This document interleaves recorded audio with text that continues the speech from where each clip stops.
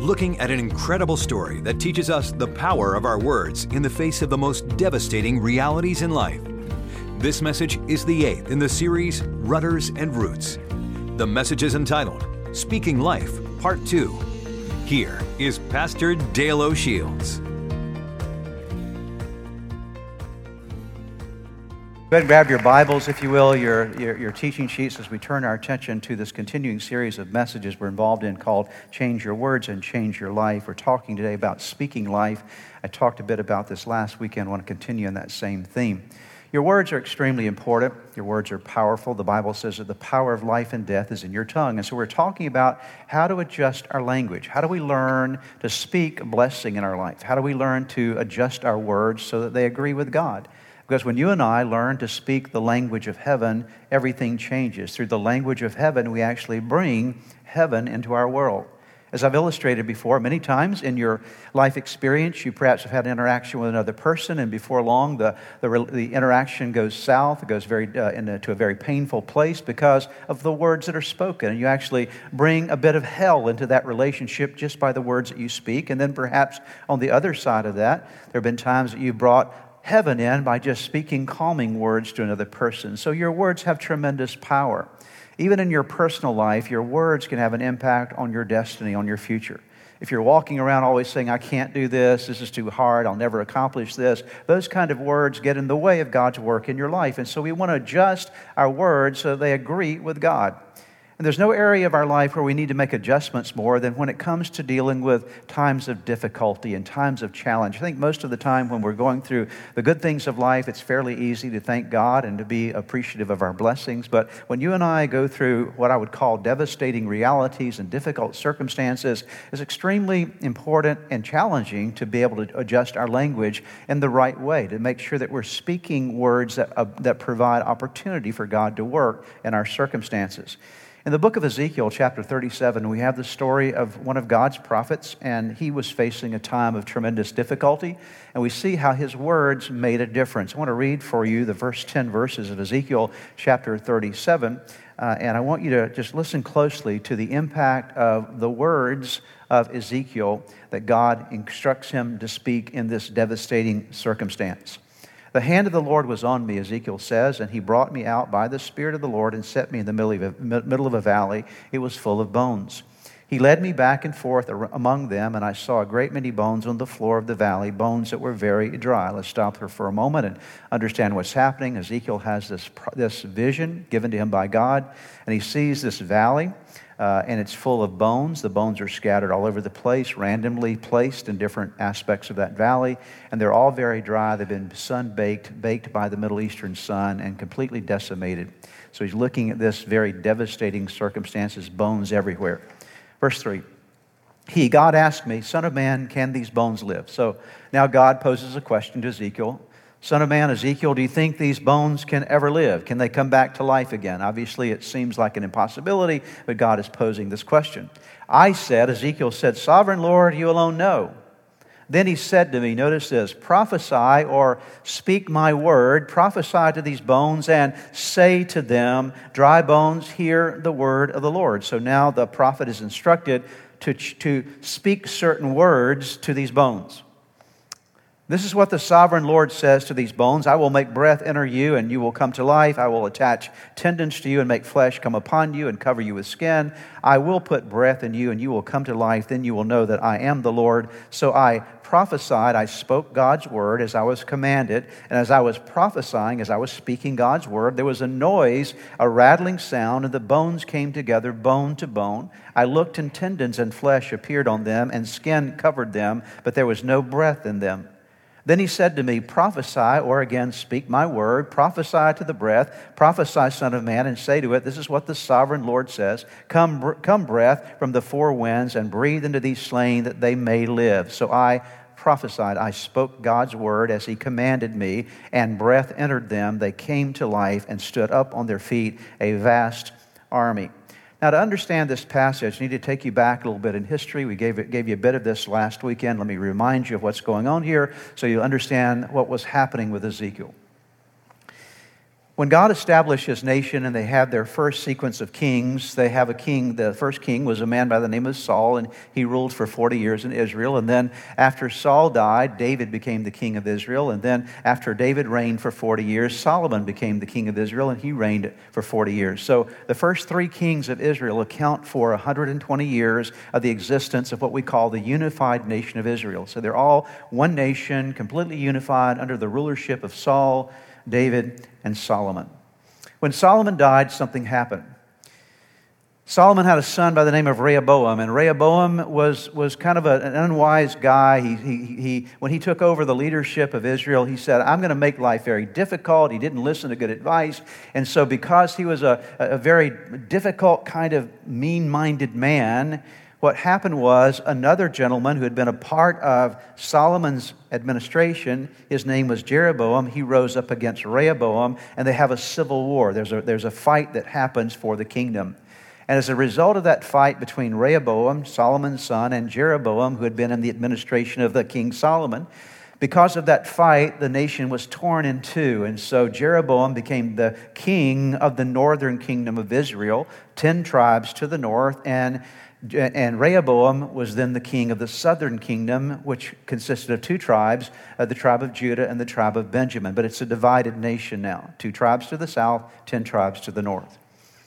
Jeroboam, although he had served in Solomon's administration, he was a very idolatrous man, and so as he goes into the north, he begins to draw people away from God and gets involved in idolatry and all kinds of things and builds altars to other gods. And over a period of time, the sequence of kings follow in the ways of Jeroboam, and what eventually happens is that God sends prophet after prophet warning them of their idolatry and telling them, if you don't turn around, you're going to be in trouble. I'm going to allow the Assyrians to come down and capture you. And eventually what happened was the Assyrians came in and captured the northern kingdom, the 10 tribes to the north, and they dispersed them all over the place. I mean, just spread them out so they would weaken them as a people. So now there is no more northern kingdom. The southern kingdom of Judah continues, though, for about 125 years after this, even after the northern kingdom had been dispersed. And so the southern kingdom is continuing with a sequence of kings, but they're now falling into idolatry as well, and God warns them over and over again, if you don't change, you're going to experience the same thing the northern kingdom did, although it's not going to be Assyria, it's going to be Babylon that will come in. So eventually, that's exactly what happened. A king by the name of Nebuchadnezzar, if you've studied world history, you will recognize that name. Nebuchadnezzar from Babylon comes down into the southern kingdom of Judah, and in the first invasion, he takes about 10,000 people back into Babylon to begin to disperse them as well. And one of those individuals that was taken back in that first wave of people taken by Nebuchadnezzar was a man by the name of Ezekiel, one of God's prophets. So now he's living in Babylon, but he loves God. He's a servant of Jehovah God, but he's living in Babylon as a prophet now. About 11 years later, Nebuchadnezzar comes back in to Jerusalem and ransacks the city and just burns it down, tears up the temple, and takes all those that were left there captive as well. And so by the time this happens, there is no more Israel. The northern kingdoms have been dispersed by Assyria. The southern kingdom has been dispersed by Babylon. And Israel does not exist as a nation any longer. It's done with. All the people are scattered all over the place. So here's Ezekiel up in Babylon, and he's thinking about this, and God gives him this vision, and he shows him this valley full of dry bones, which represented to Ezekiel the tribes of Israel that had been broken apart, the tribes of Israel that had been spread out and had died. There was no more country. There was no more Israel that existed. He was grieving over the fact that there was no more Israel, and God speaks to him as he looks at all these bones in this valley, in this vision, and God says, Son of man, Ezekiel, can these bones, this nation, can it come back to life again? Can it ever be resurrected? Because he thought of Israel as being dead.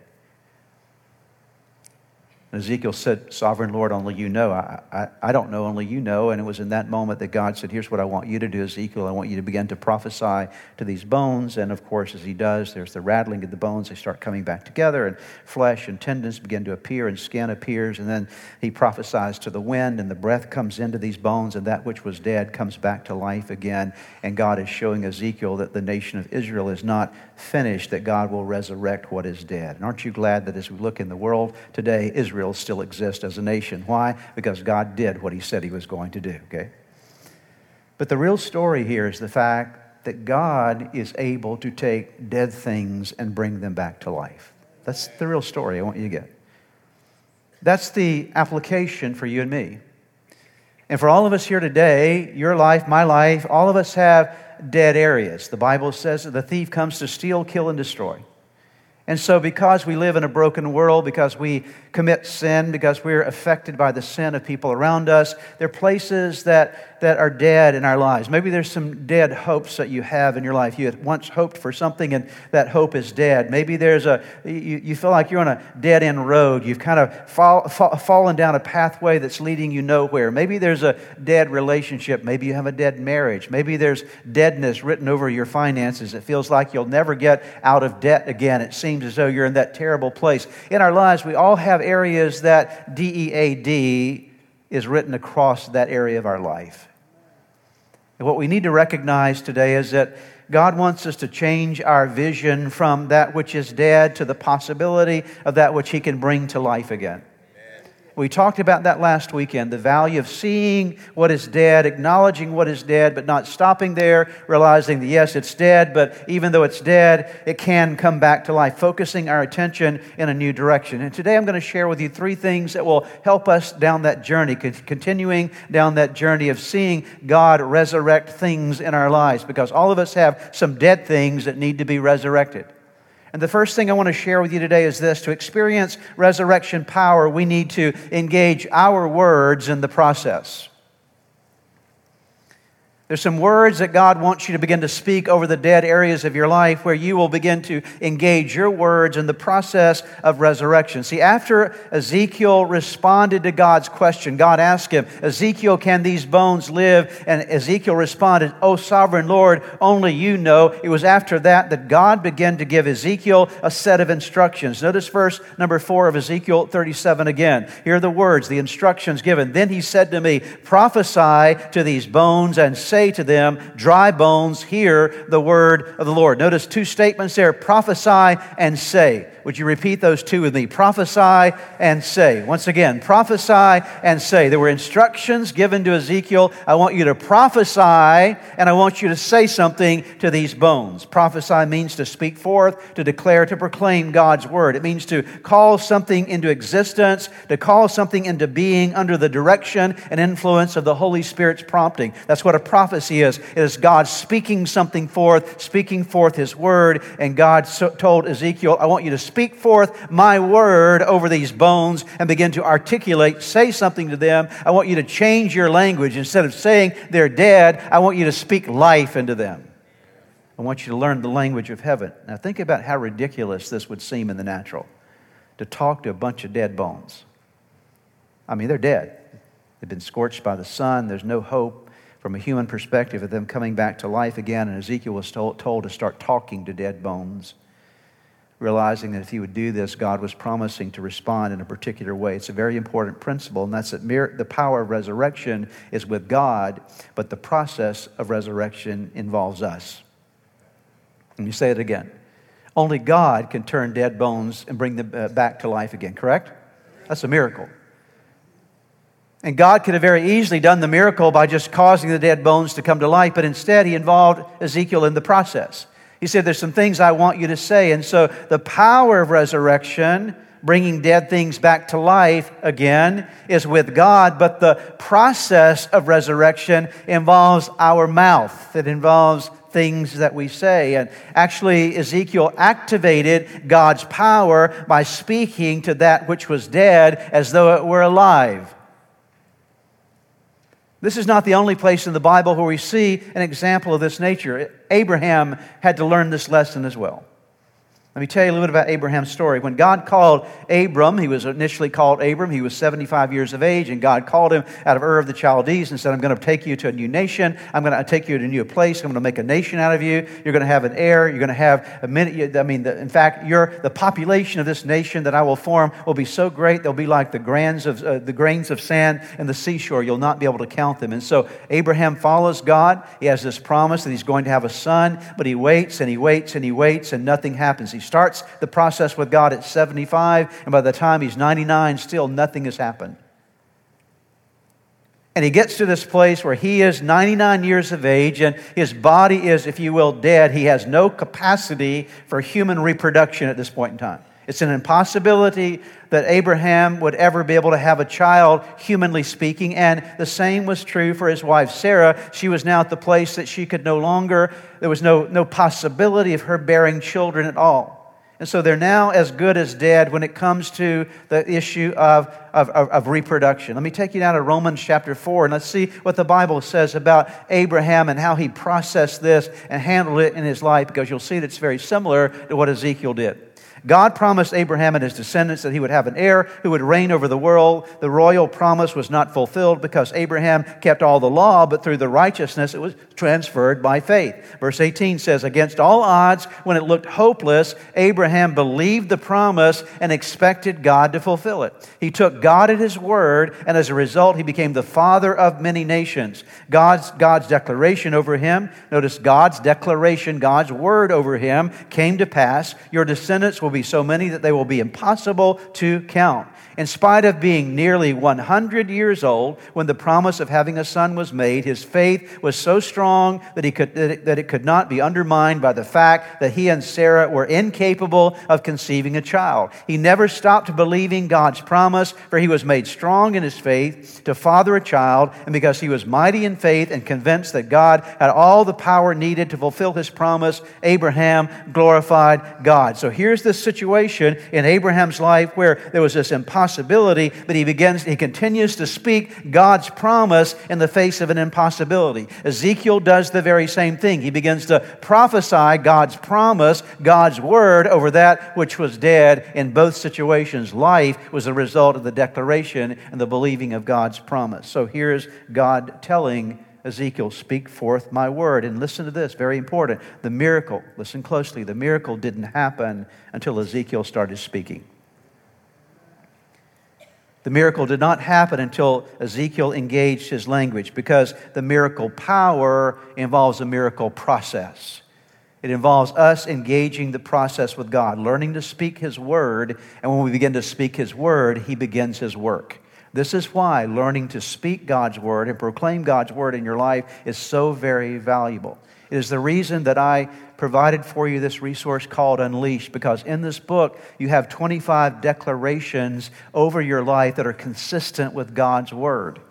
And backed up by each of these 25 declarations are scriptures, and what you need to begin to do in your life is proclaim what God says about you, what God says about your circumstances, what God says about your future, what God says about your life, because when you begin to speak what God says, you now are engaging your mouth in the process of releasing God's power to work in you. See, you can't just expect God to work unless you begin to speak in agreement with Him. Are you hearing me? Okay. That's why this little book is so valuable, because it gives you a practical pathway to begin to get on a journey so you start speaking God's word in your life. It's so extremely important, because there's miracle power, but the miracle power is released by a process, by the speaking and believing of God's word. So that's the beginning point, because the tongue is where you find the power of life and death. Number two, the second thing, miracles often unfold gradually and they require persistence. This is the part we don't like. Most people want a miracle yesterday. I want my miracle and I want it now. I want something to change in my life and I want it to happen really, really quickly. But many of the miracles that you'll see in Scripture when it comes to God dealing with people involves not only a process of speaking and believing, but some time.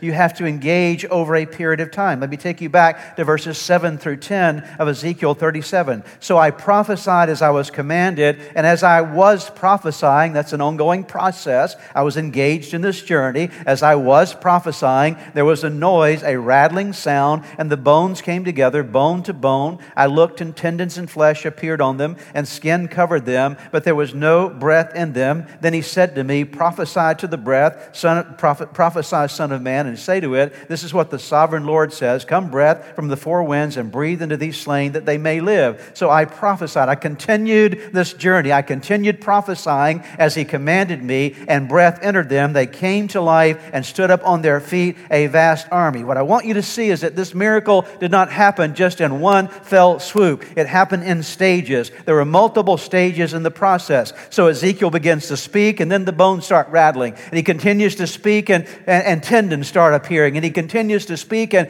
then all the sinews begin to come together. He continues to speak, and the skin shows up on them. And then he continues to speak, and the wind, the breath comes into them. And finally, they come up, what was dead, alive again, but it involved a process of continuing to speak God's word. You have to keep on speaking. A lot of people will say, well, Pastor, I started that confession of God's word in my life, and nothing changed. Nothing changed. How long did you? Well, I tried it for 3 days. I tried it for a week. No, you can't. This is the kind of thing, you need to set your life on this pattern. It needs to be something that you do, not just while we're in this series, but it's something that you do for the rest of your life, that you begin to say, this is how I'm going to view my life. This is how I'm going to change my language. I'm going to speak this way, not just for a period of time, but I'm going to make this the journey of my life. And that's where miracles really transpire, because so often we give up far too soon. Well, I prayed for my marriage and nothing changed. I prayed for my finances and nothing changed. I prayed for whatever that dead thing is in your life, and it seems like nothing changed, but you've got to keep the process going. Continue to declare God's word. Do not give up. Why? Because miracles, listen closely, miracles require perseverance. You have to pray through to the breakthrough. You have to stay with the process until God begins, because there are issues that have to be broken through over a period of time, and it's not just a simple thing. So when you get on the journey with God, listen, stay on the pathway. Don't you give up. Don't quit. Don't say, it hasn't worked for me yet. What you need to do is just stay in the journey, because I promise if you'll stay on the pathway, you'll find your way to your miracle. It may not always look like you think it's going to look, but you'll find your way to the breakthrough that God has in store for you. Let me give you another story about this in the book of 2 Kings. This story predates the story of Ezekiel. It's the story of the prophet Elisha, and Elisha served prior to the time of Ezekiel. And Elisha is in his last years of ministry, one of the great prophets of Israel.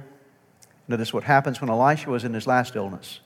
King Jehoash of Israel visited him and wept over him. My father, I see the chariots and charioteers of Israel, he cried. That is, this King Jehoash came to Elisha and said, I see that you're about to die. It's about over with for you. And I'm basically asking for your blessing before you go. That's why he visited Elisha, the king did. Elisha told the king, get a bow and some arrows, and the king did as he was told. Elisha told him, put your hand on the bow, and Elisha laid his own hands on the king's hands. Then he commanded, open that eastern window, and he opened it. Then he said, shoot. So he shot an arrow. Elisha proclaimed, this is the Lord's arrow, an arrow of victory over Aram, for you will completely conquer the Arameans at Aphek. Let me stop there for a moment. This King Jehoash was already contending with the Syrians who were trying to invade Israel at this time, and he was concerned about this, so he knows that Elisha is going to die, and so he goes to Elisha for some words of encouragement and help and blessing before Elisha passes. And Elisha looks at him and says, what I want you to do before I die, I want you to grab this bow and arrow, and I want you to pull that bow, that arrow back in the bow. I'm going to put my hands over you. Let's open the eastern window. I want you to shoot that arrow, because this is the Lord's arrow, and it's going to show that you're going to have a victory over the Arameans. I promise you, God's going to be with you and give you victory. And this shooting of the arrow is a statement of faith of what God is going to do. And so this was this process, a promise that was being given to this king. Now let's continue the story here. We'll continue in verse number 18. Then he said, now pick up the other arrows and strike them against the ground. So the king picked them up and struck the ground how many times? 3 times. Circle that phrase, 3 times. Very important statement. So here's the story. They shoot the arrow out the eastern window, and God says, okay, you're going to have a victory over the Arameans, king. You can trust me for that. And then Elisha said, pick up this bunch of arrows over here, and I want you to strike them on the ground. He didn't tell him how many times to strike them. He said, I want you to strike them on the ground. So the king, Jehoash, grabbed the arrows, and how many times did he strike them? 3. How many? 3 times. Boom, boom, boom. 3 times, okay? Now notice what happens next. But the man of God was angry with him. You should have struck the ground 5 or 6 times, he exclaimed. Then you would have beaten Aram until it was entirely destroyed. Now you will be victorious only 3 times. So he's telling him what the problem here is that you were not persistent enough. You were not willing to stay with the journey. You gave up too quickly. And some of us have the same kind of thing in our lives. We're facing a situation that is difficult and challenging and hard, and we say, okay, let me try that God-promised thing. And we try it for a little bit of time, and we sort of strike the arrow 3 times, and we don't see the full breakthrough, and God says, grab those arrows and strike them on the ground. Keep going until the victory comes. Because God does not want a partial victory for you. He wants a full victory for you.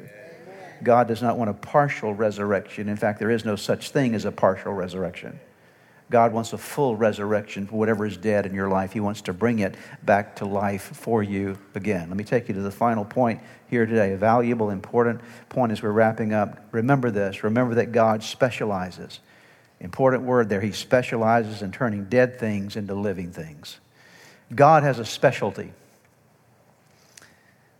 Many times when you're sick, in particular dimensions of your body, you want to find a specialist that knows exactly how to deal with that particular condition.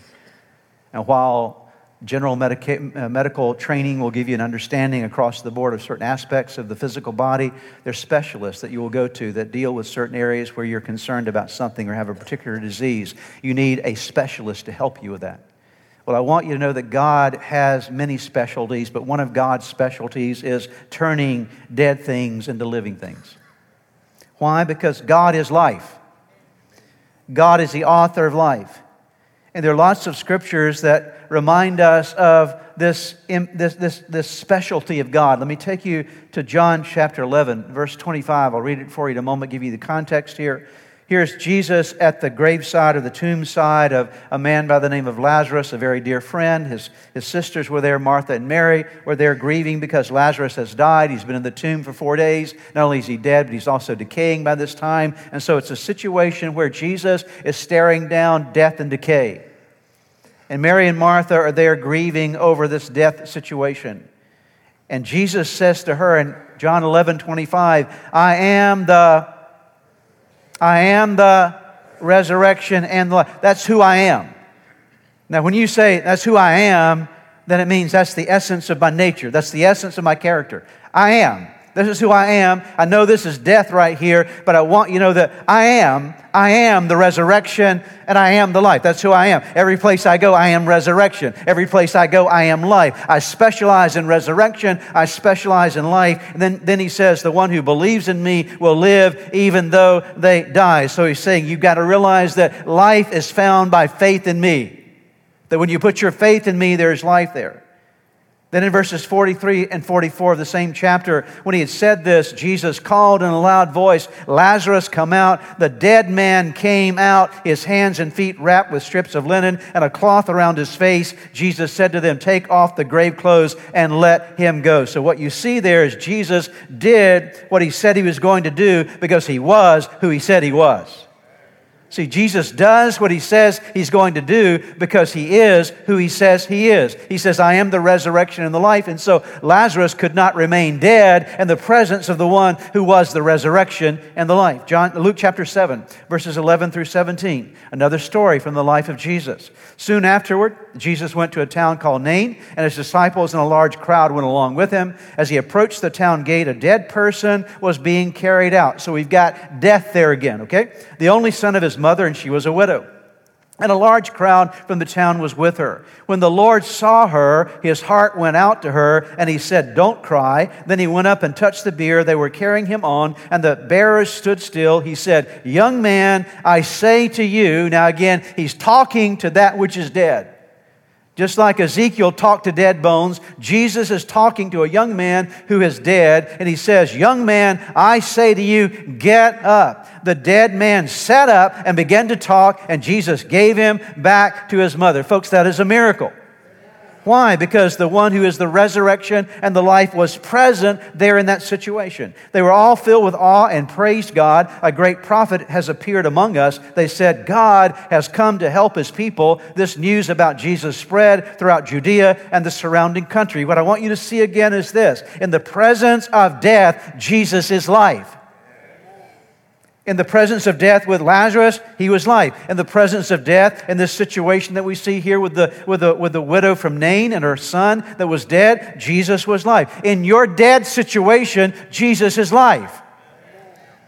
Whatever is written dead, D-E-A-D, in your life, Jesus, when He steps in and you begin to declare and proclaim His Word, what you're doing is you're inviting the one who is life into that situation, because He indeed is life. He proved that He was life in Luke chapter 24, verses 1 through 6. In His own situation, after His own crucifixion, He proved that He was the resurrection and the life. On the first day of the week, very early in the morning, the women took the spices they had prepared and went to the tomb. This is the tomb of Jesus. They found the stone rolled away from the tomb. But when they entered, they did not find the body of the Lord Jesus. While they were wondering about this, suddenly 2 men in clothes that gleamed like lightning stood beside them. In their fright, the women bowed down with their faces to the ground. But the men said to them, "Why do you look for the living among the dead?" They were looking for a dead Jesus in a tomb, because the last time they saw Him, He was dead. D-E-A-D was written over Jesus. He died. He breathed His last breath. He gave up His spirit. He gave up the ghost on the cross. He was physically, absolutely dead. Don't think that Jesus was just sleeping for 3 days. No, He was dead. Physically, He died. Why is this important to understand? Because if He wasn't dead, we don't have a resurrection, okay? And so if you're sleeping, you can wake up. But if you're dead, you got to come back to life, okay? So here's Jesus in this tomb. The last time they saw Him and placed Him there, He was dead. And now the angels looking at these 2 women say, "Why do you look for the living among the dead? He is not here. He is risen." Remember how He told you while He was still with you in Galilee. What I want you to see there is that death cannot hold Jesus. In the face of a death in Lazarus, life comes. In the face of the death of a young man who's the son of the widow of Nain, life comes. In Jesus' own experience, death could not hold Him. Why? Because He is the resurrection and the life. That in anything that is dead in your life, Jesus has the power to bring life to it. Jesus can bring life to a dead marriage. Jesus can bring life to dead finances. You might look at your finances and say, "I'm never going to get out of debt." But you begin to do what God says and obey His Word and begin to speak life over your finances. We've got people in this congregation who came to church, met Jesus, head over heels in debt, and now they're out of debt. Why? Because Jesus took their dead situation and brought life to it, because Jesus, when He arrives, He always brings life. But you've got to cooperate with the process. You've got to engage in the journey. And many of you can look at dead places in your own life that when you met Christ and came to Him, you were dead in your emotions, you were dead in certain areas of your life, but Jesus has brought life to you. Why? Because He is life. He cannot not give life. Life is where He is. Romans 8, verse 11. And if the Spirit of Him, talking of Jesus, Spirit of God, the Spirit of Him who raised Jesus from the dead is living in you, He who raised Christ from the dead will also give what? Life to your mortal bodies because of His Spirit who lives in you. In other words, Paul said, if the same Spirit that lived in Christ lives in you, the same Spirit that raised Christ from the dead, He who raised Christ from the dead will quicken, will give life to your mortal body because of that same Spirit living in you. And so, because the Holy Spirit lives in you and me, life lives in us. Life conquers death. 1 Corinthians 15, this is the last passage I'll share with you today. Now I tell you this, Paul writes, "My brothers and sisters, flesh and blood are not able to inherit the kingdom, God's kingdom realm. Neither will that which is decaying be able to inherit what is incorruptible. Listen, I will tell you a divine mystery. Not all of us will die, but we will all be transformed. It will happen in an instant, in the twinkling of His eye. For when the last trumpet is sounded, the dead will come back to life. We will be indestructible, and we will be transformed. For we will discard our mortal clothes and slip into a body that is imperishable. What is mortal now will be exchanged for immortality. And when that which is mortal puts on immortality, and what now decays is exchanged for what will never decay, then the scripture will be fulfilled that says, death is swallowed up by a triumphant victory. So death, tell me, where is your victory? Tell me, death, where is your sting? It is sin that gives death its sting, and the law that gives sin its power. But we thank God for giving us the victory as conquerors through our Lord Jesus, the Anointed One. Paul says, even in the face of physical death, you've got to realize that even in physical death, that's not the end. In physical death, for the believer in Jesus Christ, there is continuing life. I want to tell you today, it's extremely important. I mentioned this last week, but I want you to get this deeply established in your heart, that in any realm of your life where the enemy has written D-E-A-D across that area, Jesus is able to bring L-I-F-E to it. Okay? Whatever is dead, Jesus is able to bring life to it. And even in the face of physical death, your physical death really isn't a death, because your physical death is simply a transfer of address. That's all it is, okay? That when you leave this life, you step into another life of eternity with Christ. Because the sting of death has been removed because Christ has already conquered death. Amen? And when we're in Christ, just like Christ conquered death, we are conquerors of death as well because we have eternal life in Christ. It's extremely valuable to realize that Jesus called you not to live in death, but Jesus calls you to live in life. I'll conclude by reminding you of John 10, verse 10. We talked about it last weekend. The thief comes to steal and kill and destroy. But I want you to notice the last phrase of that. Jesus said, but I came so that you might have life and have it to the full. Jesus wants to bring life to the dead areas of your life, but you've got to speak life over those areas. Begin to take God's word. Use that little resource that we gave you that's available for you in the Unleashed book. That'll get you started in the process. Begin to speak life over every area of your life. And what will happen is you'll begin to see the dead bones start to rattle around in your life. You'll see, my goodness, look at what God is doing if you'll stay with the process, and tendons and sinew and flesh will appear, and life will come back into that which was dead. Jesus is the resurrection. Jesus is the life. Would you bow your heads together with me as we pray?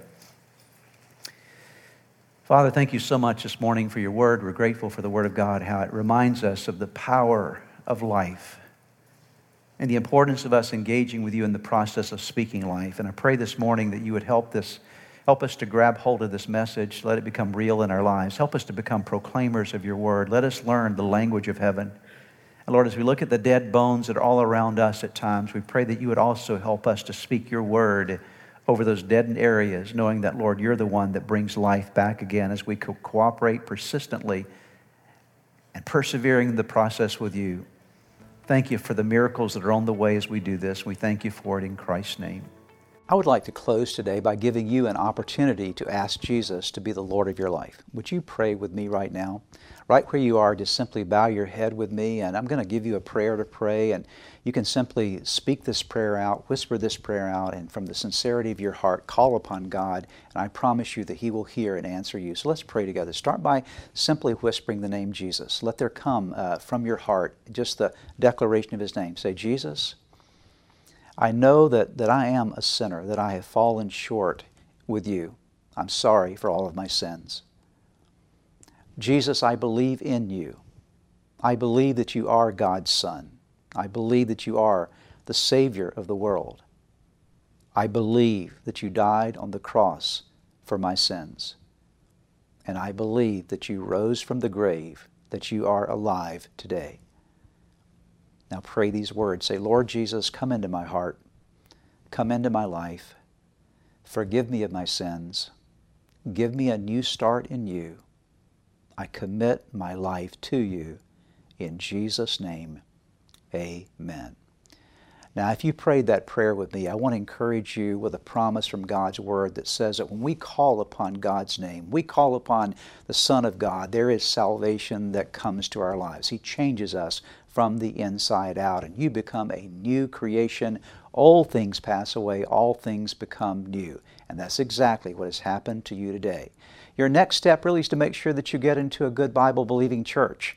And you begin to study God's Word, get God's Word in you, and to make sure that you get a copy of the Bible if you don't have one, and begin to read it. Spend some time every day in prayer. And I would encourage you also to check out the resources on our website that will help you to get going in your relationship with Jesus. You can find them at church-redeemer.org. Get those into your hands. Get started in your new life with Jesus Christ. Thanks again for joining us today. May God bless you, and we look forward to seeing you next time. If you've prayed with a pastor today and made a decision to follow Jesus Christ, we have some resources for you on our website. Just go to church-redeemer.org/anewyou. We pray that this message was a blessing to you.